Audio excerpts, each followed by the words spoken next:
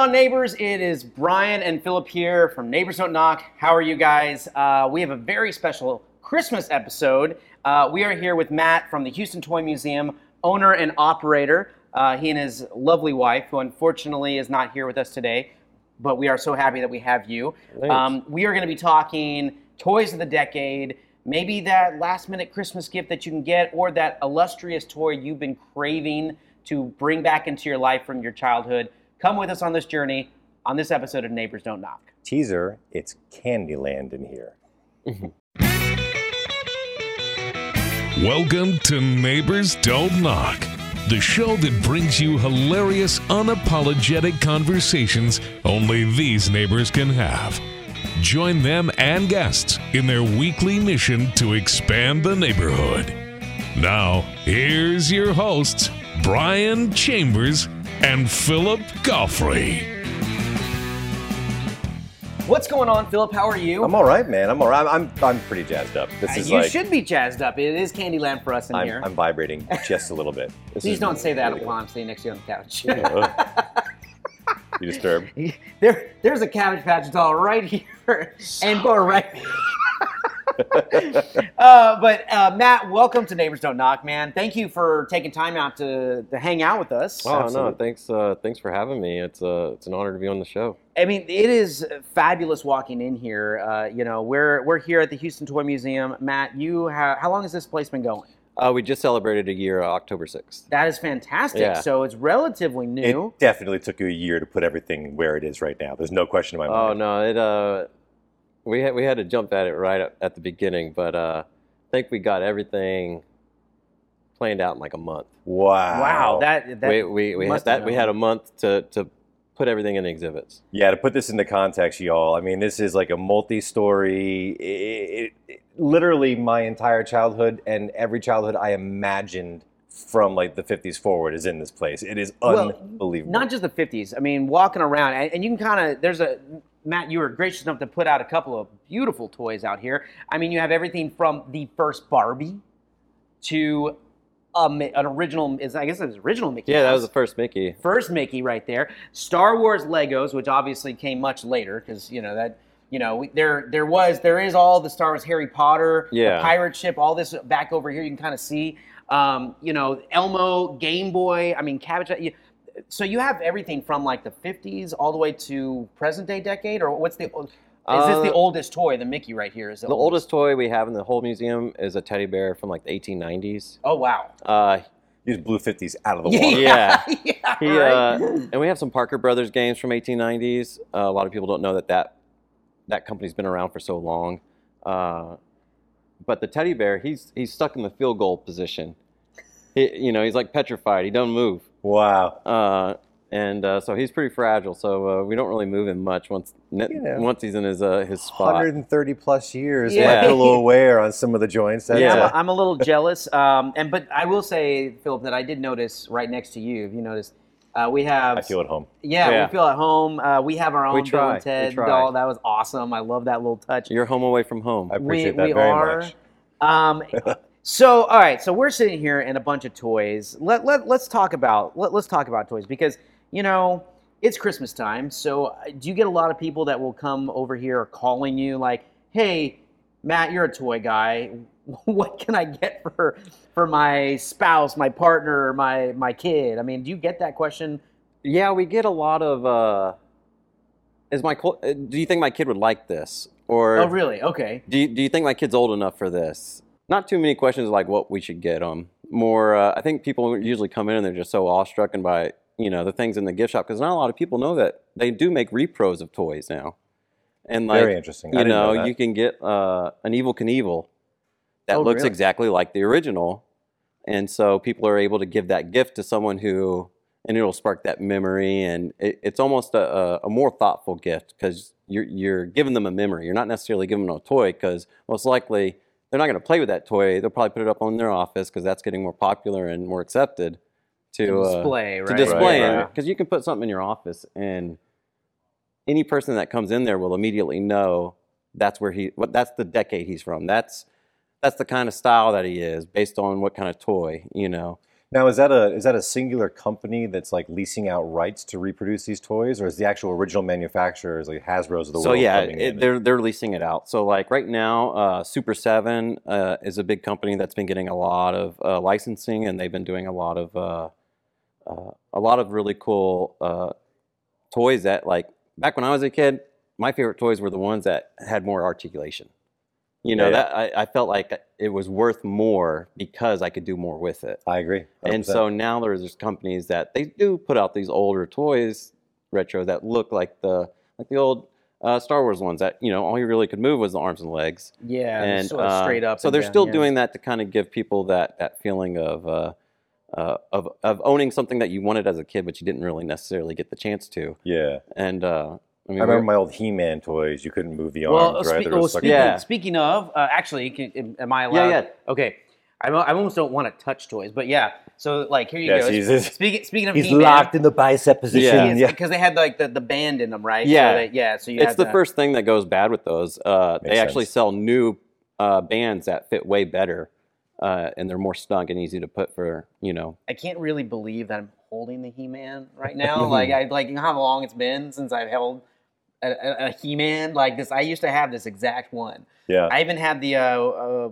when he was Adam, you know, in the Yeah. white with the white and stuff like that. The white so. and purple pants. Yes, Yeah. the purple tights. You know, He-Man and Thundercats, you know, I look back on those shows, a little bit less innocence than I remember. It's a bunch of- Yeah, you understand the jokes a little bit better. Yeah, a lot of scantily clad men running around Yeah. G-strings too. It's fascinating to look back on those particular runs. where do you start, like, by collecting? Or when do you decide? Is it just whatever fits the bill for you with a toy? Is it just like whatever strikes you, or do you Well, it depends on what find kind history of. with it? Yeah, it's really the history. If I can find a toy that I can tell a good story about history, or help someone look at life a different perspective based on, because it's important not only the toys you had, but the toys you didn't have. That's what you can take away from the museum, is that, you know, some people had toys that were very easily accessible that they could get, and some just they had only like two kinds, you know, and so there's a lot of that in the museum. We talk a lot about that. Well, okay, so when Christmas rolled around, what were you as a kid asking for? What was that toy that you Oh, you you're asked like Santa? full on rewind? Like, Yeah, I mean, Yeah. why not? What was that toy that you had to, like, or I mean, think everyone had one. It always started with like the Sears catalog. Yeah, Yeah, I mean, you would get the Sears catalog, and that For was your sure. checklist. You would circle everything and get nothing, but that was part of the season, was getting the catalog and just seeing, you know, what all is.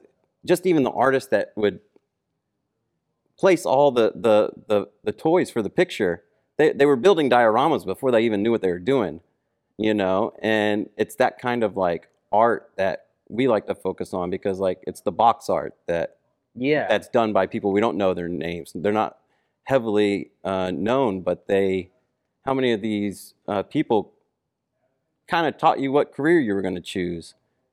You know, how much effect did they have on your life? Like how many Joe collectors went to the military?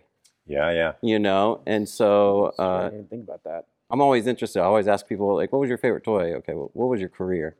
You know, and to see the correlation between these things that our parents gave us that ended up drastically changing our lives, and we never even took a second thought about it. You know, like most people, I put my toys away. Whenever you get into high school and stuff, you see, you know, all your friends put their stuff away. Were you an only child? No, I have 3 siblings. Okay. And so I had toys from like Old- even older? older, because I have like a brother that's 6 years older than me. So Okay. I got his hand-me-down. So I have all the wrestlers from okay. the early 80s that I Yeah. would have missed if I didn't yeah. have that older brother. And then I had a little brother, and me and him, we were just always playing together. So our toys are each other's. You know, he's a toy collector as well. That's so cool. It's so funny when you just bring up little things like, oh, my brother had the early 80s wrestlers. I completely forgot those even existed until you said that. And all of a sudden, Wrestling all buddies? these You never had a memories. wrestling buddy? No, but my cousins had all the really early and mid 80s wrestling toys, like The Jake big the Snake rubber with ones, Damien. Yeah, and then they had the yeah. ones that would jump or have like some kind of action, like the Yeah. Ultimate Warrior They always had- had like a they had Ultimate the thrower. Warrior ring- was my They favorite. had Yeah. the ring and everything with the Oh. ropes, and yeah. Jake the Snake and Ultimate Jake the Warrior, Snake. $1 Million Man. So you've been collecting for a long time. You got all your toys. or at least most of them that you put away, Well, you kept, or It really just started one day. Actually, my wife got me back into toys because we went to go take some pictures at like a half-price book. She was a big reader, and I wasn't. And she was like, "Well, is there anything you used to read?" And I was There's like, like "I a guess little comic game books." section and you know, stuff, and yeah. I said comic books, and so we took a picture with us holding our books, and then afterwards, me and the photographer ended up buying some, and then I started going to a comic shop. But then that's where I started seeing the toys that I had, and I was like, "Oh." Just like one or two on display. Yeah, next and to it. I was like, okay, oh, I didn't okay. even think that was a possible thing to do. And then I started I'm very frugal, so I would just bide my time, you know. And there's no one of a kind toys, you know, only people. So I would just buy my time and get it for like $1 or whatever it may be. and so I always felt like, oh, if I can keep my hobby as like didn't cost a lot, I felt like this is a good hobby, you know, like it felt rewarding. It was only until like after like 10 years of collecting. Yeah, so tell me this. So if just you're you at the, needed a spot, right? Is Yeah. that what it is? Like so much you just where's is all that this stuff where being stored at the 10-year mark? We had like an apartment above our garage that was my man cave, and it was wall to wall, shelves in front of the walls, everything was cut like I'm I, picturing I, this, I like, dream of a man cave one day that we could It put was our very toys in. organized. He-Man's riding on you Barbie's know? shoulders. Yeah. You know, it's like But that would be like that would be some of the most epic, like staged out things. Because I Yeah. mean, that's what we used to do. My buddy and I with our GI Joes, we literally would make an entire battle in his room Yeah. over everything, and then we wouldn't hanging people, you know, from ceilings and whatnot. hanging people. What kind of G.I. Joe wars Yeah. were you I in? just say, but like strings, like you know, Yeah. the guys were like being, you know, launching and you know jumping off the cliff or whatever. Charlie made an example of him again, you know. I just remember Wow. we couldn't touch it though. Like After once you you set made it once up. you made the most epic setup, you could not touch it for at least like a day or two. Yeah. Like you at least minimum. Yep. Like you're like no, don't ruin it. That became a I guess problem in quotes if you had the bigger sets too. Like we were talking off camera earlier that you have an aircraft carrier here Yeah. and I had an aircraft carrier. And when you set everybody up on the deck of that thing and in the superstructure and down below it's got pockets, it's like I don't Takes want a to lot take of that time, down right? ever. Yeah. Yeah. Well, that's why that toy is so rare, is because one, you either had to have the money to have it, or two, you had to have the space. Yeah. Now, if most parents saw that and they thought, "There's no way that would even fit him on my table, my dining room table." 6 feet long, right? So It's- you know, it's the world's largest play set. So it was very intimidating for parents. But every time you see a picture of like someone getting that back in the '80s, man, those pictures are always fire because the smile on those kids' faces. It's always fun to look at those kinds of pictures. yeah, I was very, very young when I got mine. It was a Santa Claus gift. Oh, okay. And my parents still have the VHS from the camcorder of me discovering the gigantic present that Santa Claus left, like leaning against our fireplace and Yeah. losing my little mind. I have mean, to it was- see that, please. Yeah. I'll hunt down. yeah, I'll that, hunt Yeah, down. looks. Yeah. Actually, we're gonna show that to our viewers. So we're gonna have Philip get that so we can Don't see. put me on the spot. I got to find it now. You know? yeah, we're gonna dig that up I will- because I will hunt. I because promise you right that. now it's the only evidence that he had this aircraft carrier. And if you don't know what we're talking about, the GI Joe aircraft carrier, it's massive. It is, and I've six seen and a half feet Yeah. long. something yeah, like that. and I've seen yours up that you have It hangs here. off that 6-foot table up there. Yeah. It's you know, it's one of the most coveted things that if you were a GI Joe collector or even in it, you just wanted between that and the craft that went with it or what, you know, it's just amazing. And I didn't have the craft. you didn't have. Oh no! Oh, I'm so sorry. Oh, man, your childhood. Yeah. Oh, I was so deprived. underdeprived of your childhood, right? But Philip, you know, why don't you tell our fellow neighbors the epic conclusion of your aircraft carrier? You know, there's not too much to tell the story, but the truth is that Yeah, it is a short story. G.I. Joe and his comrades in arms got deployed on the aircraft carrier, and it got taken out by an aerial attack in my backyard with a whole lot of cherry bombs and M80s that I rigged up along the entire thing and underneath the decking, and it was spectacular to watch the aircraft carrier go. Hit the dirt! Ah!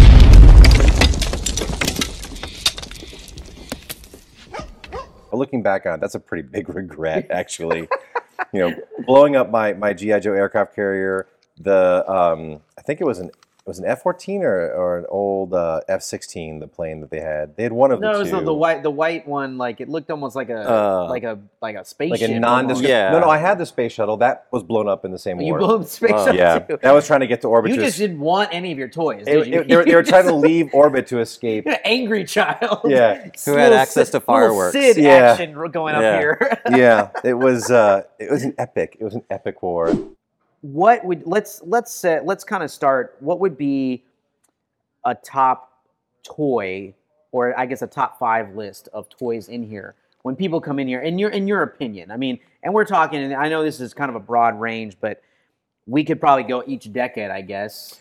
But, Yeah. I mean, if you're talking about like Holy Grails, yeah. the aircraft carrier, that's like the Holy Grail of Holy Grails in my eyes. I feel like Okay. everyone searches for that. And even non-Joe people still see that, and it's an awe-inspiring toy. Probably our number one Barbie. Which this is the original Barbie right here. That's number one. And I'm not even going to touch the original Barbie, but that's the original Barbie. Yeah, her and Mickey. She'll probably slap not your so hand. much. Don't worry. She would slap my Yeah. hand for Yeah. touching her. But yeah, so that one just My wife walked in wants one that day, and we were able to pick her up for the museum, and then of course the number one Mickey. Those two are two of my favorite toys in the whole museum. Yeah. So Do you find it hard to distinguish, or I guess not distinguish, but No, hard to I mean maybe- it depends because like when people come in, they usually say the same kind of things. One, they don't know we're an actual museum; they think we're just a toy store.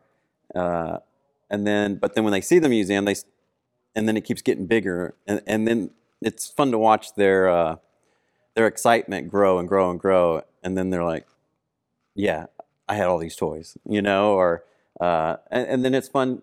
It's like what you said earlier, that you forgot something existed. That's one of my favorite moments in the museum, because in my eyes, when I know that you forgot a toy that existed, it means you forgot every memory that toy is around, and we usually bring our toys everywhere. So I feel like you're remembering a lot of your life you forgot. Yeah. Brian and I were having a conversation off camera earlier today in preparation for sitting down with you for this conversation, and he was asking me, what about you? What are your favorite toys, memories?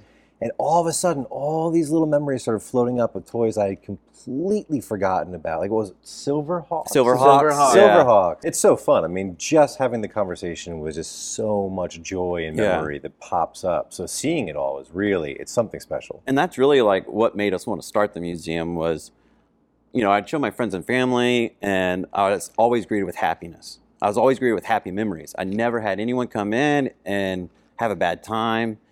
And it was always funny for the people that didn't show a lot of emotion to show emotion at those moments. And so I was like, man, I just wish I could just experience this all the time.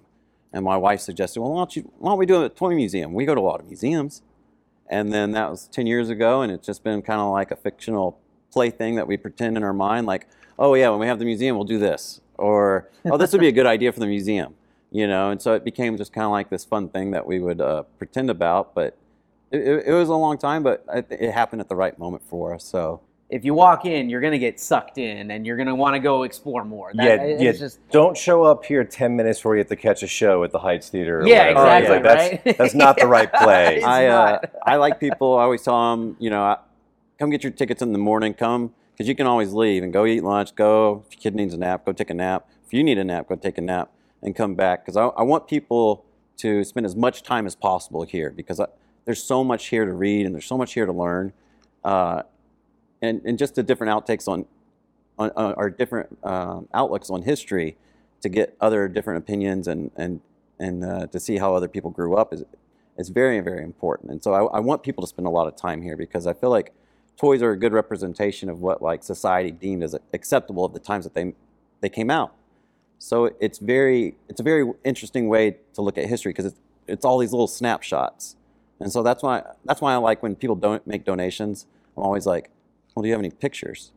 Because that's what I want more than the toys, because the toys are everywhere. But your picture can set someone back, like one picture up there is, it's in the 50s. So you have tinsel on the tree, you have the wood walls and wood paneling walls, and it really dates it and shows you like this is what life was like at this time when this toy was everything to someone. This is what it was. That's a very cool aspect. And actually, I'm going to throw this out to anyone viewers, or if you're listening, you can email pictures. You can email them to the podcast at admin@neighborsdon'tknock.com, or contact the Houston Toy Museum and send them your pictures. We'll put Matt's email and all the information in the episode description. Or post it up, man. If you have a picture that just happens to be on your phone, because some people are kind of like that. They're very nostalgic. They carry those certain memories on their phones, even older pictures now, and they post it up. So we'd love to see those. I mean, especially around Christmas. I mean, that's just we need some throwback Christmas pics. I think that'd be great. You got my gears turning in such a big way now, because I never would have thought about that, but you hit the nail on the head. Society really did determine in those sort of decades or generations what was appropriate, because it's the parents buying the toys. They started understanding marketing. They started understanding mass marketing, and so once you get to the 80s, I like to call that the 30-minute ad era. It didn't start with the cartoon. They created a mold of a figure. They told an artist, say, hey, make a figure like this, and then they'd have a guy draw it up. They'd have another guy go to that department. He's going to write the whole backstory behind all of it. He's going to come up with the comic books. He's going to come up with the thermoses and all the different kinds of things. They really started understanding mass marketing. And that's why in the 70s and 80s, you're getting a huge flood of all these new toys, or these not one-hit wonders, but they're like these one seasons. They would create one season of a show, get you to buy the toys, and that's all they needed was just it almost give you the story. It was an easy way for you to understand the story, but also as a good ad, Okay, so let me ask you this. So obviously you're a collector, right? And have you ever considered making a toy? Or if you were going to start a line of toys, what area would that be? I don't think I've ever really had that drive to make a toy. Okay. Which is weird, because whatever I'm doing, I usually come up with products while I'm doing it to make it easier, because I'm always looking for the best way to do it, something. But I haven't had that happen with toys yet. I think I'm just always too enamored with the history and all the amount of toys that there are. It's colossal. Yeah. I mean, it's an undertaking. And we do have kids come in sometimes who are going to college for making toys and things. And interesting. I didn't even know that you could do that. I mean, it's more like creative arts type of thing. Yeah, but there's actual programs now that, there's a role for these people now. Makes sense. But in the past, they didn't know. Like, it's like digital arts and all these things that are now a thing. Like the toy departments back in the the 80s, they would be like, all these people around you in this classroom, you be nice to them. You are going to have to work with them, because there's not that many people in the toy world. And so back then, that's why a lot of these guys, they all knew each other. They all went to school together. It was more of a collaboration and stuff. But that's where now I'm starting to see people come in and like, oh yeah, actually I'm going to university to do toys. They'll show me pictures of their toys that they've created, and very cool. Fun stuff. And I mean, have you ever thought about opening up something like that here, on kind of a very small level, where people can come in and kind of create a little design toy studio, or design studio or something like that? Yeah, so I told that guy once he's done with his degree plan or whatnot, even if he wanted to come now, I would love to do like a TED Talk, because one of our biggest things we want to do here is to help kids find their community faster. Because when I was a kid, they would tell you, go to school, go to college. Well, what am I supposed to do? I don't know. Just go to college. You'll figure it out. Get the paper, and then you'll figure it out. There's so many kids now that are capable of doing something now. Why not just tell them you can? You can write. Like, I had a children's author come. I said, okay, well, after you read your book, but tell the kids that they can write now. They don't have to wait till they're an adult to do anything. If they have that spark, why not? Yeah. Let the ember grow. Why not do it now instead of letting the world push the genius out of that child. Interesting. Okay. I think the mindset that's going into toys is different. The science behind toys is definitely, they didn't even do much science into toys until Carolyn Pratt. She literally wrote the book on how toys they're a luxury, but they're a necessity. Toys are the tools that children use to define their parameters of their world. That's why it's important for kids to have toys. and the lack of toy, kids that don't have toys, or they lack those tools, they're already at a disadvantage. So tell me, you've been exposed to such a huge variety of toys over all these decades that you've been collecting, 1890s, probably, it's incredible. How do you personally feel about these hyper-realistic toys that become so popular because of the comic book movies? All of these, McFarlane toys, is that it? The hot toys. Toys. Like, is that something that you see becoming true collectibles, or do you think that's... I mean, those are more like models type collectibles versus toys, I would right? see those as... I don't ever see those getting up in value the same way that vintage does. Toys now... I mean, they're the stock super market expensive. version of like the toy world and what things are worth. It's since the vastness of toys and how many there are, I think it does kind of make hot toys kind of like, okay, this is the limit. Like, I don't think it'll go as high just because the amount that's out there. Yeah, I also asked because you mentioned the joy that the kids have of playing with the toys, but also how it shapes their world. I often wonder, like, those toys just don't seem like they're truly meant to be really played with, right? Like that Mickey saw some serious love. You can tell by looking at it, right? I don't see the hyper realistic, Batman from the latest movie being something some kid's just gonna like thrash. Well, I think in my opinion, you tell me if I'm wrong, Matt. I feel like those toys, or I call them models, basically, are for the adults. Purely for the adults, just to have that moment to look at and be like, oh, I like like you mentioned, the Batman, or if I had a Star Wars, I was like, oh, I love Star Wars. That looks realistic to me. Yeah. It pulls me back. It's one of those loves. I feel like that, or decorative, or it becomes like it's a style. Just a glass It's a statue toy. you can move. That's what it is. Yeah. I think that's, to me, in my opinion, what they more or less are. I like that they're doing that because I always tell people when I was a kid, we didn't have a lot of money growing up. So whenever I got a toy, it meant a lot to me. And, I would notice the difference between my toys and others. And so whenever I would get a toy that, had just a little bit more articulation, like the wrist swiveled, I just thought this was worth more. You know what I mean? Yeah. Like I could get more out of it. Are you for and against more of the technology play into I guess the toy world? Because I mean, you have toys that go back, obviously, like we had the Game Boy, right? I mean, that's electronics and things like that. But it's very, very different now. I mean, with the capabilities that they have, do you feel that's going to enhance toys as they go forward, or do you think that they're actually, people are yearning for collections like this because it's basically not what they can get anymore?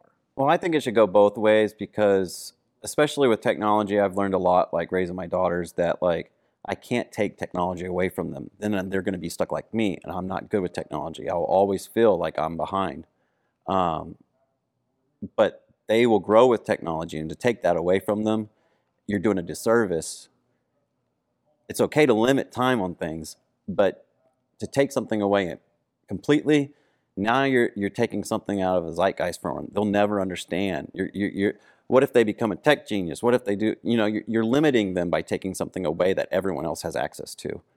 So, before I had kids, I was like, all these kids on their dang iPads all the time. I was that crouchy old man. But then the second I had kids, I was like, oh. When I was your age. and then I try to take it away, and then I start to really think about it and be like, if I take this away and give them no time, then I'm doing disservice. I want them to be better than me, not worse than me, or the same as me. Yeah, I can relate. As a father, I can relate to that entirely. And I tell you what, I remember my own parents taking things away and trying to wrestle with that idea of what's too much time, what's not enough time. And for me, actually, it happened to be usually less video games and more about actual toys. And it was more my father would come home from work, you're still playing with the G.I. Joe. Yeah. Like, go outside, get some sun, right? But I was doing really elaborate stuff. I was, like you said, big, elaborate scenes. You're building universes. Absolutely. Like My mind that's was not just a small going. thing. That's a big thing that you're doing that some people just aren't able to do. do you feel that, and parents when they come in with this whole boys have these toys and girls have these toys, has that become an issue that people you find that people debate when they come and view your We've only had museum? a few instances where people would make comments like, "Oh, you put a lot of work in Barbie, not much love in this," and it's like, well, bud, no, it is what it is. Like, Yeah. I have a lot of Barbie stuff. Barbie is a very big part of women's history, and I'm sorry that you didn't like to learn about that, but that's just, it doesn't change that. We do talk a lot about how, the glass box put on women in toys in the 50s. You had two jobs that you could do. You could be a mother, or you could be a housewife. I didn't have a single ceiling above me. Literally my whole life, people have been telling me, sky is the limit. You do not, like, every toy I had, every toy exists for me.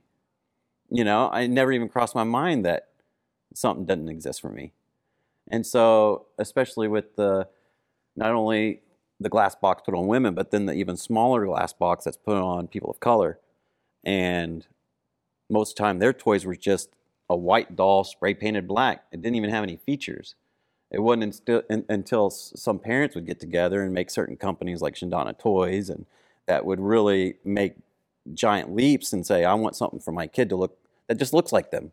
That's not something hard to ask, And so until you had people challenging the status quo and saying, hey, these other people want toys to look like them too, and that's important for you to see what you could be.